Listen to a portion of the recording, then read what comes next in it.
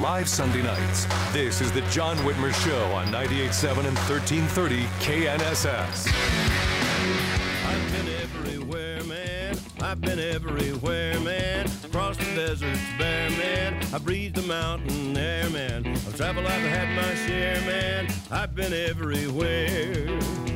I've been to Reno, Chicago, Fargo, Minnesota, Buffalo, Toronto. Welcome back to the John Whitmer Show on 98.7 and 1330 KNSS. Want to remind you, you can always listen to us by downloading the Odyssey app or telling your smart speaker to play KNSS Radio. You'll find podcast links to all our previous episodes there, and make sure you like and follow the John Whitmer Show Facebook page, and follow me on Twitter at John R. Whitmer to get all the latest updates on the show.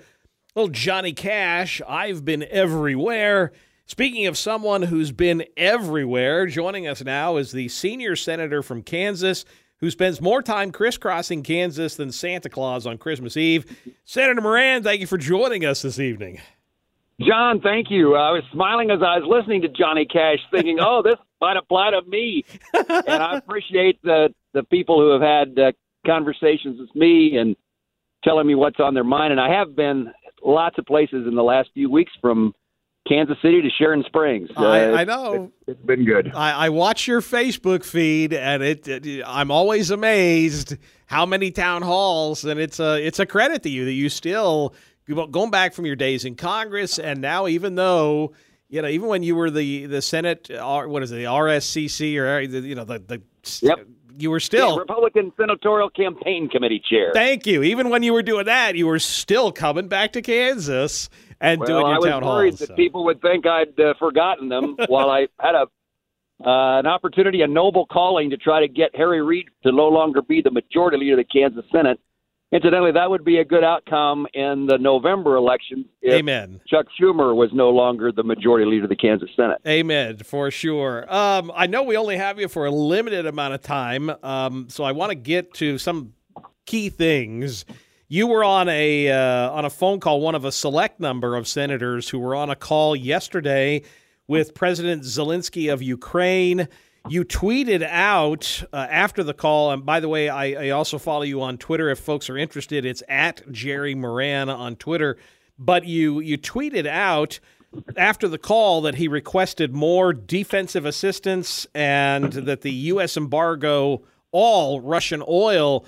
How is President Zelensky? What was your take from that phone call?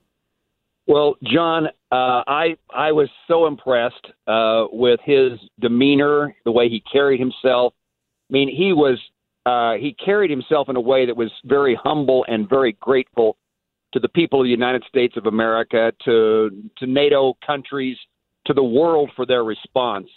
He has lots of reasons to be, angry, and he's clearly put the burden where it belonged, this thug Putin, who has invaded a neighboring country, and Zelensky was grateful for the response to the world. You're right, he had some additional requests, but he went out of his way to make certain that we knew, on behalf of the American people, that he was grateful for United States support. A couple of requests. I mean, he is asking for MiG aircraft, Soviet-era aircraft that are now in Poland, to be made available to him so his pilots can fly and protect Ukrainians from the sky. I assume he would rather have, NATO or American airplanes and pilots. That, I think, has been taken off the table by European countries and President Biden. But in the absence of that, will give us the tools, and we will continue to fight Putin and the Russians who've invaded our country. He also asked, as you said, that oil. Senator Marshall and I have been at this since the beginning of this war in Ukraine, of trying to make it clear that we are not going to finance Putin for his aggression so he can better accomplish what he's trying to accomplish in Ukraine. And there's a side note to that. This isn't what Zelensky said, but there is an apparent belief that we would have higher prices at the pump. Whether that's true or not, in large part, would be determined by whether or not we unleash the capabilities of American oil and gas industry to explore and develop more. And, of course, this administration has been opposed to fossil fuels and at every step of the way since they took office been trying to eliminate, reduce their use. And there are people who would have potentially higher gas prices, but I'd also highlight for our listeners that we are asking American men and women in our military to take significant risks by being in Europe to protect NATO countries. We have Fort Riley soldiers there now. Their tours of duties have been extended, and how tragic it would be is that we have funded a Russian economy to fight in Ukraine that might result in disaster for American men and women in uniform. So we're all over that. He asked that the credit card companies quit doing business transactions in Russia. I saw that both Visa and MasterCard announced that over the weekend, that they were stopping their transactions. And so it was a very valuable conversation, one, seeing the leadership and commitment to a country by this leader, Zelensky, and two, a bit of the shopping list for how you could help us further protect the Ukrainian people. You know, Jerry, the average price for gasoline in the United States hit $4 a gallon today. Banning Russian imports might exasperate that, but I think you're right. Domestic petroleum producers could easily negate any need for Russian oil if we just increased our own production, if we just, get the government out of the way and let Americans do what Americans will do. Is the administration at all willing to consider that? I mean, reopen a pipeline, if nothing else. We certainly have been encouraging, insisting, demanding that the Keystone Pipeline to get oil from Canada to our refineries. Again, we were offering to Europe a few weeks ago the help should Russia shut off their natural gas supplies. How can we help them if we don't produce more ourselves? Right. And my impression is that Russian oil may be worth about 3% of the price at the pump. Already we have high gas prices because of the Biden administration's opposition to more exploration and drilling and the steps they've taken to diminish the role. So far, all I've seen is that President Biden says that he's willing to increase the levels of support for solar and wind energy. I'm a all of the above guy. I'm happy to have energy developed that way, but that's not the solution to this problem. In fact, changing our policy is not just in relationship to what's taking place in Ukraine. We shouldn't have the policies that this administration has put in place to begin with. No, completely agree. And nor is this a time to let Greta Thunberg be determining our energy policy. Have you seen any indication? I don't think the American people have any interest at all in getting involved with the Air Force or troops at all. Do you see any indication the administration might even consider that? I don't. I mean, it saddens me because Zelensky and the Ukrainians are so outnumbered. In equipment, but in personnel, I think the president was telling us that for every one soldier that Ukraine has, there's 15 Russians, kind of thing. Wow. And again, it saddens me because the disaster that has and is developing in Ukraine is a result of Russian behavior.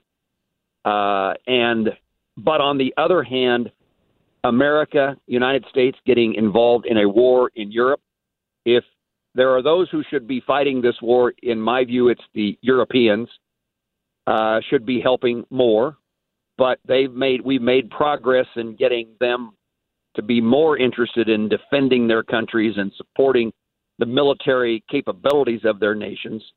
But I can't I want to make sure we don't take our eye off China. Who would love for the United States to be involved in a war in Europe, but our perhaps greatest adversary, China. And we have to be very cautious that we don't get ourselves in a two-front circumstance.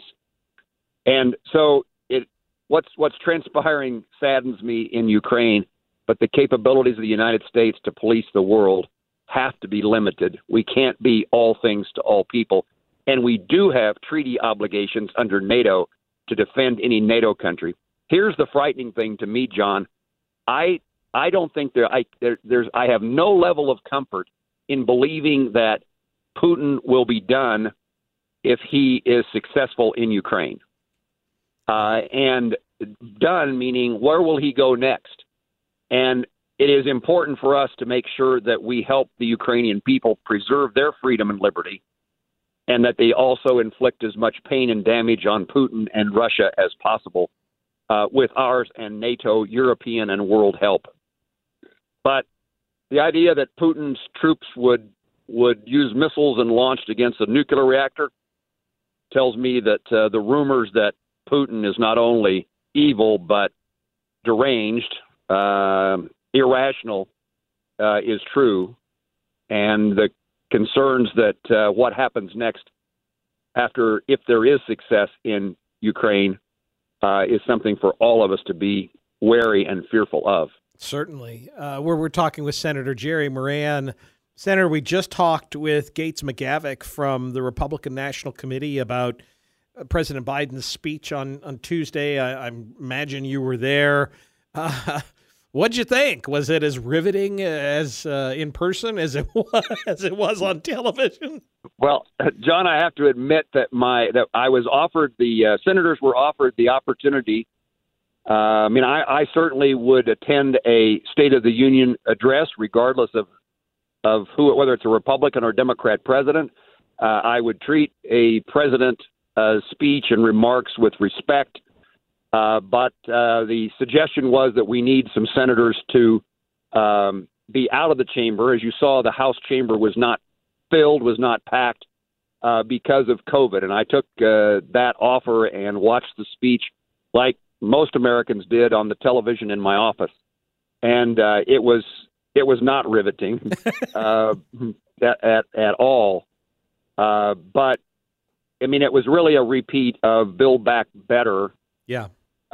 Which we heard previously. Yeah, without a doubt. He just never called it Build Back Better. He tried to dance around that because that thank you to the Senate, that bill seems to be dying. With the limited time that I have left with you, I want to ask you a little bit about some of the things that have been going on in the Senate. Chuck Schumer's trying to cram through radical pro-abortion stuff. Fortunately, you've had help from unlikely allies with Senators Manchin and Sinema on some of these things, but I've just been sort of surprised with the way things have been going through the Senate lately. Thank goodness that we have you there, because without it, the House would just be running roughshod. Well, this is another explanation for why the 60-vote rule, the so-called filibuster, is important. And thankfully, Senator Sinema and Senator Manchin prevented the rules from being changed to eliminate that provision. One, it helps us pull together a bill that passes with 60 votes means that there is some effort to find a common ground and to work together to get a solution to a problem. Means that we don't change the laws every 2 years after an election. But most importantly, it allows for us to defend against bad ideas. It's the purpose of it. Someone who has a different point of view than the majority ought to have in the United States Senate the ability to make the case, and that happens when we have a requirement of 60 votes. So that was a significantly successful effort, thanks to a couple of Democrats. And you're right. It is a challenging place in the United States Senate when apparently so many people. Although let me say this. I think there are many people who voted for President Biden who didn't expect this to be the outcome. No, he didn't run this way. About bipartisanship, his wanting to move to the center. I mean, those things haven't happened. And yet that, I think, was what some people who voted for Biden was looking for. So I think there's a political price to be paid for the president not following his own campaign promises once in office. You're absolutely right. He certainly didn't campaign this far left. He's been drugged that way, I think, by that side of their party. And I think they're going to see the consequences of that in the November elections. I sure hope so. Any idea? I mean, you've been part of the national Republican senatorial campaign committee. Any prediction for what we could see for Republican gains in the Senate? Well, John, I have my own race to run in 2022, but I do hope that, and I've already doing some of this, supporting Republican candidates across the country, some incumbents, some who are challenging Democrats, and trying to raise money and encourage their success. I think the House of Representatives is highly likely to be a Republican majority, and that the Senate, I would think, based upon the environment, the far left path that this administration has taken, and the center of America is still a center, I think center-right country, I think you'll see a majority of one or two Republican senators more than Democratic senators, and we'll be back in a position of again being in that majority and hopefully then utilizing that not only to stop bad things from happening, but to try to get some of the things off the books that have occurred over the last really decades that are very damaging to the country. Well, your lips to God's ears, my friend. Will we see you this weekend here in Wichita for the state convention? I plan on being there on Friday, and then as I just was talking about, I will. I promised long before the state convention was set in stone, the date, to be at an event raising some money for my some Republican colleagues. So I'm in and out of Wichita. I was in Wichita this weekend visiting with the folks that were taking training and knocking on doors for Value Them Both. Yep, the KFL. Yep, it was a good opportunity to see some inspiration. Well, like I said, there's a reason I played that music for you. I knew it would be an appropriate intro. You mentioned your own race, and I know you also, if folks are interested and want legislative updates, they want information for you, they've got the website. Give us the best way for folks to reach out to you. Well, I would say go to the website, and there's the opportunity there to send me an email. I mean, I welcome a phone call. I welcome a handwritten letter. And certainly maybe the best way is to catch me on a street corner or at a town hall meeting, at a Rotary Club or a Lions Club or in a school or a factory. But email is the way that people seem to be communicating the most. And that's can be done just by Googling Senator Jerry Moran. Yep. And it'll take you to our website, and it'll take you to an email address. Well, and moran.senate.gov if folks are interested. And again, it's at Jerry Moran on Twitter. Senator, it's always a pleasure. Please say hello to Raba for me if you'll give her my best, and hopefully we'll see you Friday night, my friend. All right. I appreciate you. Thank you for the opportunity to join you and our listeners. Thanks, Jerry. We'll take a quick break, and then I want to hear from you. Our phones are open, 316-869-1330. Give us a call. You're listening to The John Whitmer Show on 98.7 and 1330 KNSS, Wichita's #1 talk.